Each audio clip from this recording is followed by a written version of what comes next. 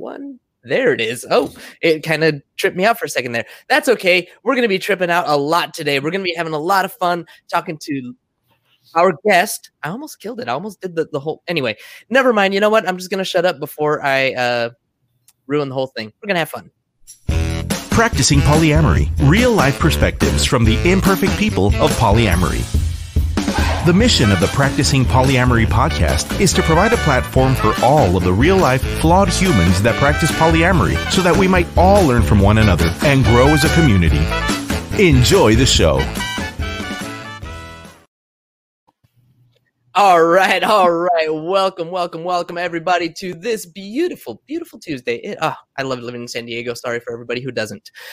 Before we jump in and chat with today's awesome guest, I want to quickly remind everybody to please follow the show on all social media. You could find us everywhere at Practicing Polya. Whoops, I'm messing it all up. Here we go. I'm on my own today, but especially on Facebook and Instagram, where I'm most active. You can find us everywhere. Practicing Polya. Following and sharing our content is a free and easy way to support the show. Speaking of free and easy ways to support the show, the best way, absolute best way, is to subscribe and share. Whether it's iTunes, Spotify, Stitcher, YouTube, whatever, subscribe and share. If you find value in what we're doing here, share it with your polycule, share it with your friends, share it far and wide, and especially in your Facebook group. Subscribe everywhere. Subscribe. All right. Want to also announce really quickly, scheduling for season 1 is almost closed. I still want to get as many differing and inclusive voices. This should have been there already, but it's hitting me now. Better late than never. I need to get POC representation on this show. So if you're a person of color, you'd like to tell your story, hit me up. And for the record, next season will be much different in that sense. I promise you that. So lastly, as always, I want to remind you, if you're listening to this podcast, you are a welcome guest to be on the show. My job as your host is to be actively inclusive, get as many voices as possible to speak here, because I know that the more stories we tell, the more stories we hear, the more representation we'll have, the more others will see themselves in us, and the better we can serve our community. All right, that went on way too long. You know what? I'm just going to jump right into it, introducing our awesome guest. Our guest today is trained as a sex coach in Los Angeles, and they specialize in working with folks just like themselves. Those of us in the LGBTQIA, non-monogamous and or kinky communities can find camaraderie working with this poly-friendly, sex-positive, body-positive, intersectional feminist and affirming coach and fellow podcaster. If you are navigating your low libido, body image, sexual orientation, gender identity, or any myriad of other sex and relationship-related topics and are in Los Angeles or California, you'll definitely want to call her. I'm excited to talk to our guest today to get a deeper dive into how a sex coach can help and when I should consider seeing one, and also to learn from them why, after 6 years of practicing polyamory, they've found themselves in a happy, loving, sexually monogamous relationship. So we're going to dive in and chat with today's awesome guest who's joining us out of Los Angeles, host of the Queers Next Door podcast and sex coach extraordinaire. Welcome to the show, Leigh Montavon. All right, I said that.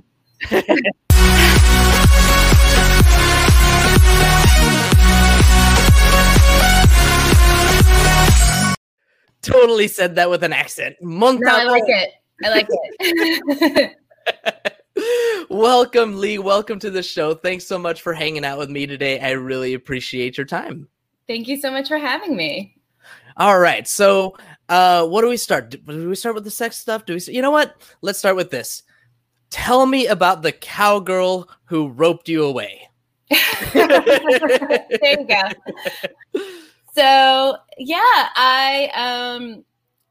my current partner is someone I reconnected with, actually. It's kind of an adorable story. I used to be married a long, long time ago.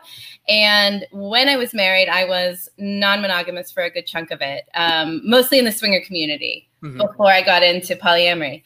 And while I was there, I was working at a corporate job at the time. I met someone through one of my work friends, had a really intense connection with her, and for lots of reasons, it did not work out, mainly because I was a swinger, but I was not polyamorous. So it was not really within the rules of my relationship at the time to have this like connection that we thought would be just kind of like a fun hookup. And instead, like, this is the woman I almost left my husband for.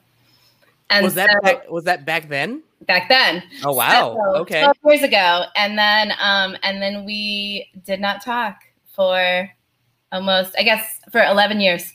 Mm-hmm. And she got back in touch with me almost a year ago, just as a kind of like, hey, how are you? And we've been dating since. How long ago was that, did you say? Almost a year. Almost a year. Yep. Okay. All right. So the 6 years leading up to that, you were practicing polyamory. I'm guessing this was after your marriage or during your marriage? Yeah. So my marriage was, you know, we were swingers, I'd say, for about half of my 11-year marriage.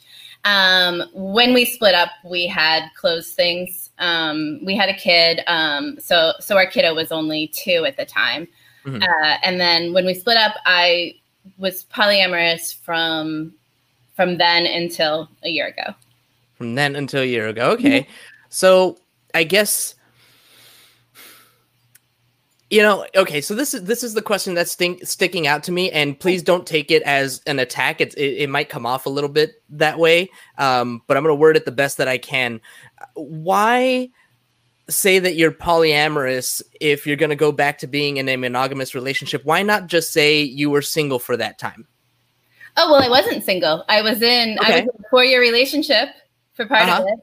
I wasn't single at all. I guess the way I think that some people identify as polyamorous as a kind of orientation, which is like, I'm always, you know, poly is who I am. Right. And for some people, it is specific to the relationship they're in. Mm-hmm. And then I think it's a spectrum, just like anything else. You know, I see it pretty similar to the way I see my sexuality. I've known that I wasn't straight since I was a teenager, but how I've identified has changed over the years for a number of reasons. And I would say that I'm a person who is in a lot of ways polyamory oriented, but it's not that simple. And so, and, you know, I don't think that I identify like super strongly as polyamorous or monogamous at this point in my life. It's more the relationship I'm in is monogamous. Have you heard the term ambiamorous? No, but that makes sense. That makes sense? Yeah. Okay, so since you haven't heard it, I'll give you the best description that I can. And this is just off the top of my head what I can remember. Yeah. It is somebody who can either be polyamorous or monogamous. Like they're not tied to either one. Yeah. How does that resonate for you? Very much. I mean, I think that's really accurate. For me, the problem with monogamy is when it's not chosen. So I think so many of us, I mean, I'm sure this comes up with a lot of your guests, like so many of us have this default idea that we're supposed to be monogamous and don't really put any thought into it. It's just like, well, this is how you do relationships. Right. That I think is a huge problem. I think if you're going to be polyamorous, monogamous, anything in between, it needs to be something that you've really thought about and that you've interrogated where that comes from, what is the best fit for you. And that's how I looked at it when I was polyamorous. And that's how I look at it now, that this relationship and this relationship structure is right for me right now. Makes sense. Makes a lot of sense. So basically what you're saying is that you're now in a consciously monogamous relationship as opposed to monogamy by default. Absolutely. Yep. Got it. So what conscious choices do you make now that are different as being consciously monogamous as opposed to monogamous by default? Like what are some conscious choices that you make? That's a good question. I think a lot of it has to, you know, I mean, we're coming out of a pandemic. So most of the relationship has been a lot more just socially closed too, which I don't know, which is a different way to look at relationships just in general. But the things that make it more of a conscious choice are, a lot of it is more that just I have spent the time thinking about these things.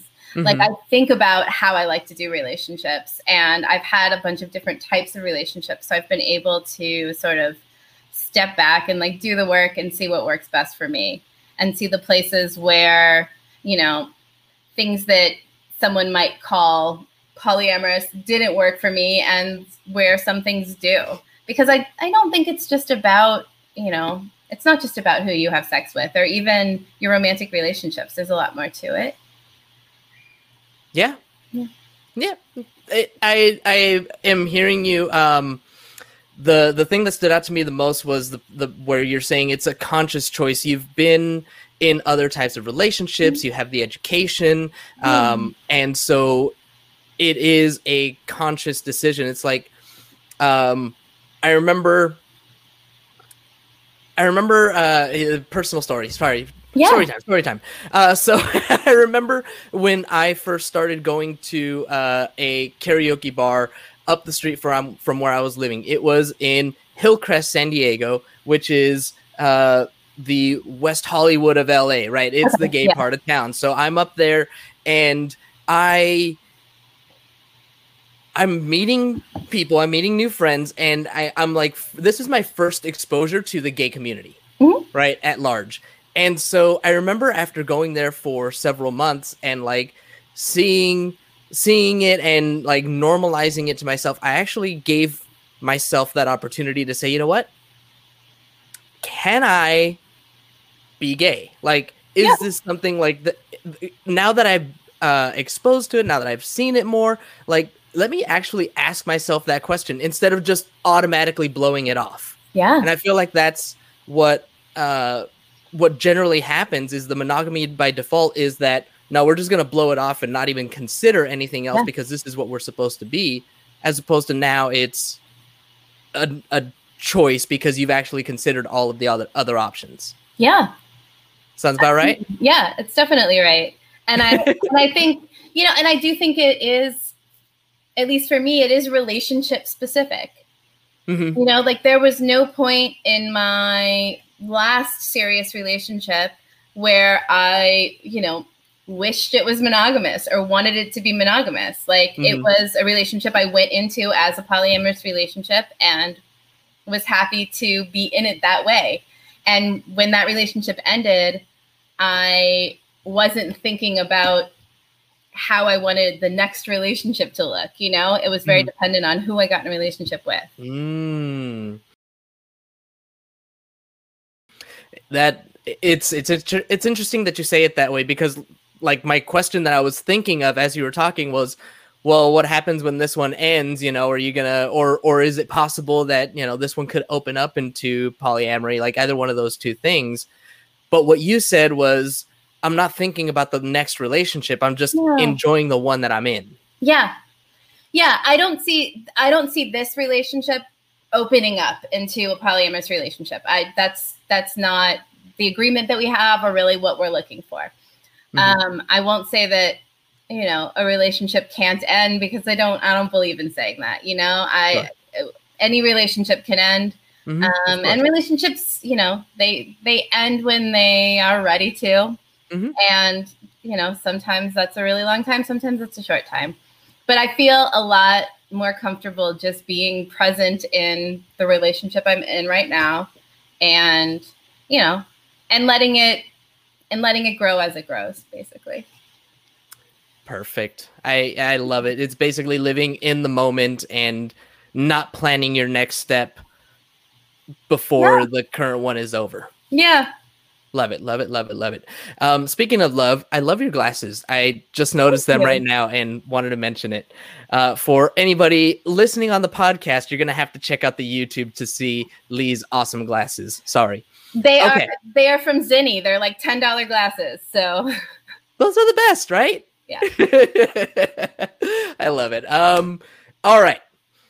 Shifting gears a little bit, getting into some of the work stuff. So as a sex therapist, you see people with all kinds of issues, whether it's gender identity, what else did we say? Relationship issues, low libido, et cetera, et cetera, et cetera. So like we have the descriptors, but what are like the common things that people actually come to see you for? Or maybe better said is, what signs do they see that makes them recognize that they need to see a sex coach?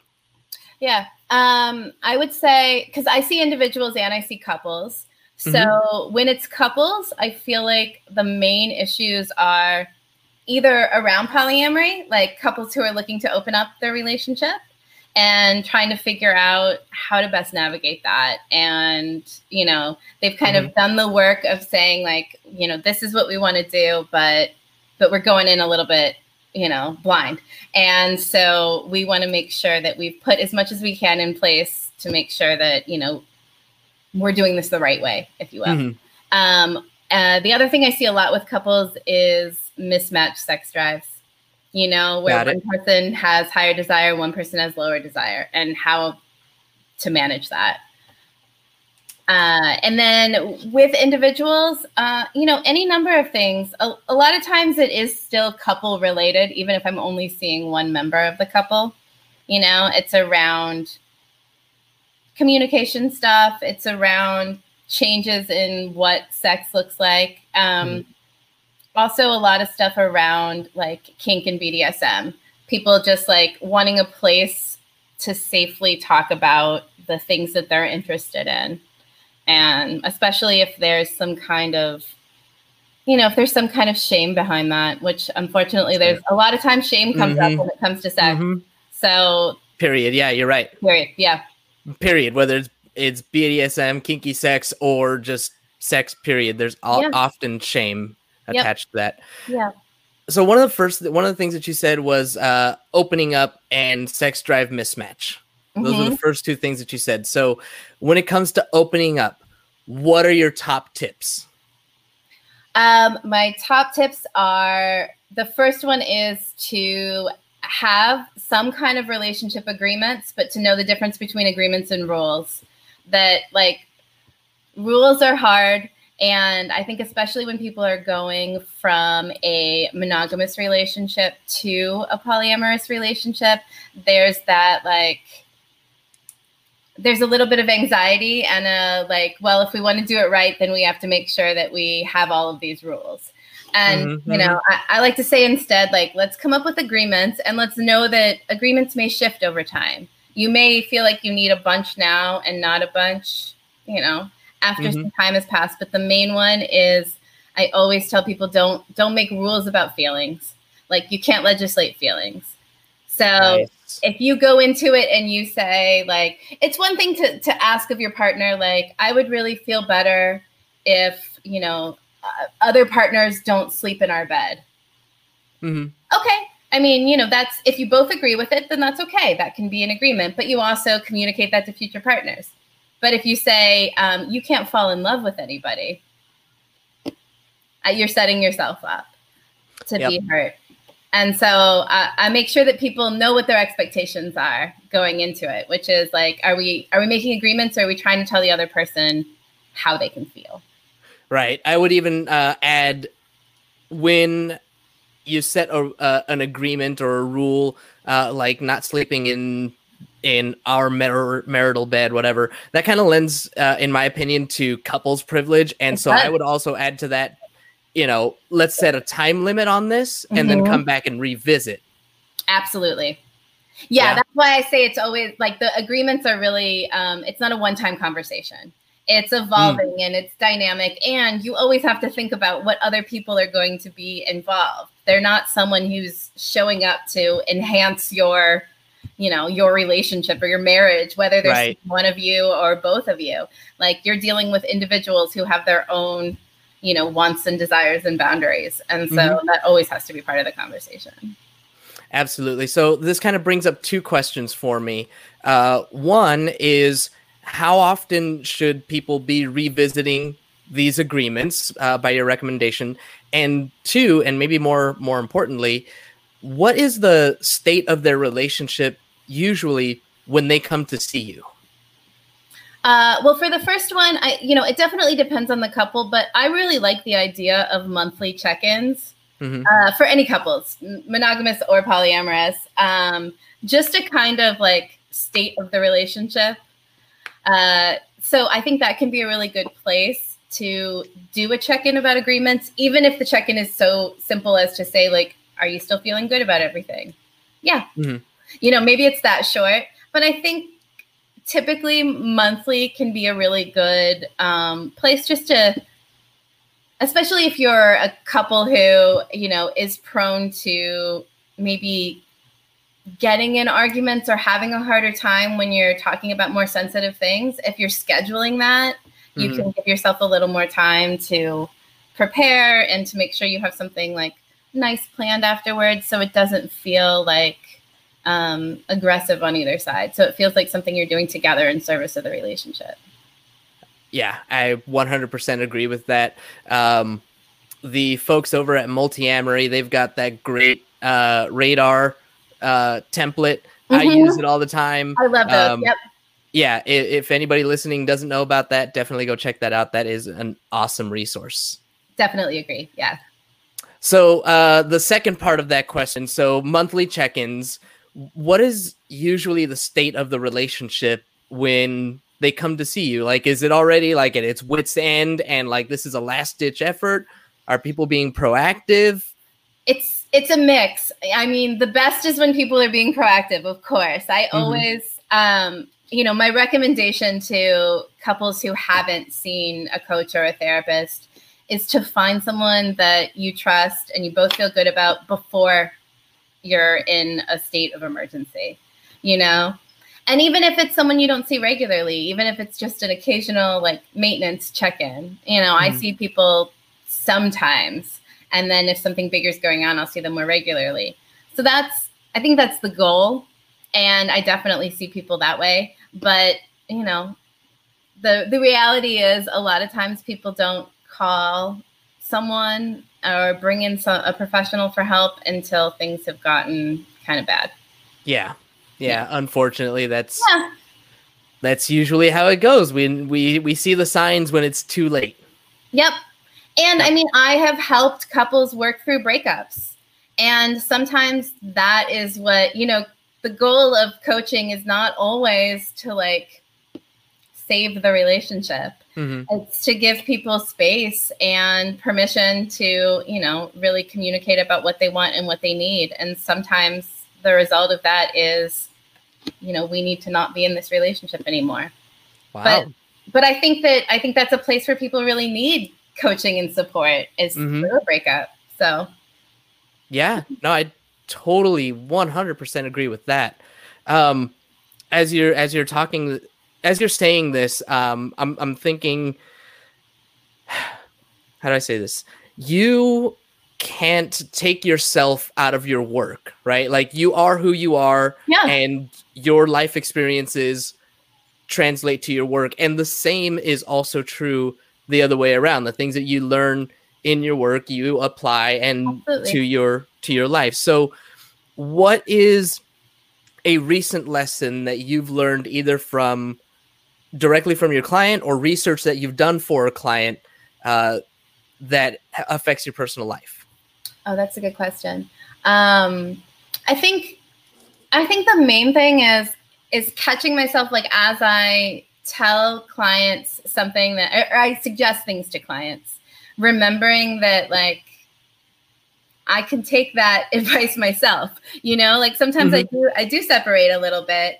But then I will be talking to a client about something like the importance of having date nights and scheduling sex and really making time for the relationship. And then I'll step back and say like, oh wait, but am I doing that? Like that's what I try to make sure to do is if I give somebody a piece of advice that I think is valuable, to kind of after the session stop and ask myself like, am I you know, we don't take our own advice very often. So am I taking my own advice? So take your own advice. That's your yes. Yeah, nice. I like it. I mean, yeah. If only more of us would listen, right? But yeah, I mean, who I am definitely informs how I show up for clients. That's why I specifically work with, you know, queer, kinky, non-monogamous clients. I mean, I work with folks who don't fit into any of those categories, but the reason that's my specialty is because, you know, those of us in any kind of marginalized sexuality, gender identity, relationship style, we don't always get the support we need. And often when we go looking for support, people are either don't understand like our identities, or they're quick to blame that on the problem. You know, I see couples who are polyamorous, but where polyamory isn't the problem, but they need to have someone who understands that as a baseline before they can, you know, talk about whatever is the issue, even if it's just like communication. Right. Same with, you know, same with queer folks. Like you don't want to go in and have to explain, you know, your sexuality and your gender to somebody. You want somebody to understand who you are and then be able to talk about what you want to talk about. I feel like a lot of people get stuck in that position of kind of, you know, doing a 101 lesson for their providers. Yeah, and it's really nice when we can relate like really easily, almost directly with the people that are here to help us, as opposed to, like you said, having to explain, you know, polyamory 101, BDSM 101, life as a queer 101. Yeah. Okay. I got two questions. You know what? I'm gonna try for both of them. Okay. Number one, what are the major lessons that you've learned from polyamory that you still apply even though you are in a monogamous relationship? Okay. I think the main one is real. I mean, there's a lot, but I think the main one is around the idea of just like community and chosen family. Because so I have a kid from my first marriage, and then my partner actually has a new baby who she's co-parenting by choice with another friend. And so we have a very polyamorous looking structure, even though our relationship, you know, our sexual relationship is monogamous. And so I think having been in polyamorous community and seen all the different ways people like raise families and interact has made the way we're trying to kind of have a blended family a lot more seamless. Nice. Yeah. All love. Yeah, exactly. And like, I really like the concept of like queer platonic intimacy. I heard that phrase recently. Yeah, it's the idea. It's similar to a polyamory idea of like almost like a relationship anarchy idea, which is that, you know, we don't have to decide that romantic or sexual relationships are more important than other relationships. Right. And so, you know, it's not specific to queer folks, but that term really is just like, you know, you may have people in your life where you choose to live in the same city as them, or like my partner's doing, raise a child with them, or, you know, have them as your emergency contact on your, you know, on your forms at the doctor, who are people that are, you know, you share holidays with, like a full, like kind of family friend blending in a chosen family way. That's not someone you have a romantic or sexual relationship with. I love it. It sounds, to me, like autonomy of relationships, and really maintaining that ability that relationships can take many forms, any forms. Love takes any form, many form, but it's just basically it's mostly the sexual and I guess romantic connections, romantic monogamy. Yeah, I don't know, but I don't know, because I think there's romance in friendships too. A lot of times, like I don't feel like. I don't know. I don't feel like the monogamous relationship I'm in has like particular restrictions about how she interacts with like the other loved ones in our lives. You know, I mean, there is an understanding we're not having sex with them, but we're both people who have like large communities of people we're very close to, of people who we tell we love on a regular basis. Yeah. And who you might cuddle up on a couch with and whatever, something along those lines. Absolutely. Yeah. Cool. I love it. Okay. My last question for you. Tell me about Queers Next Door? I would love to.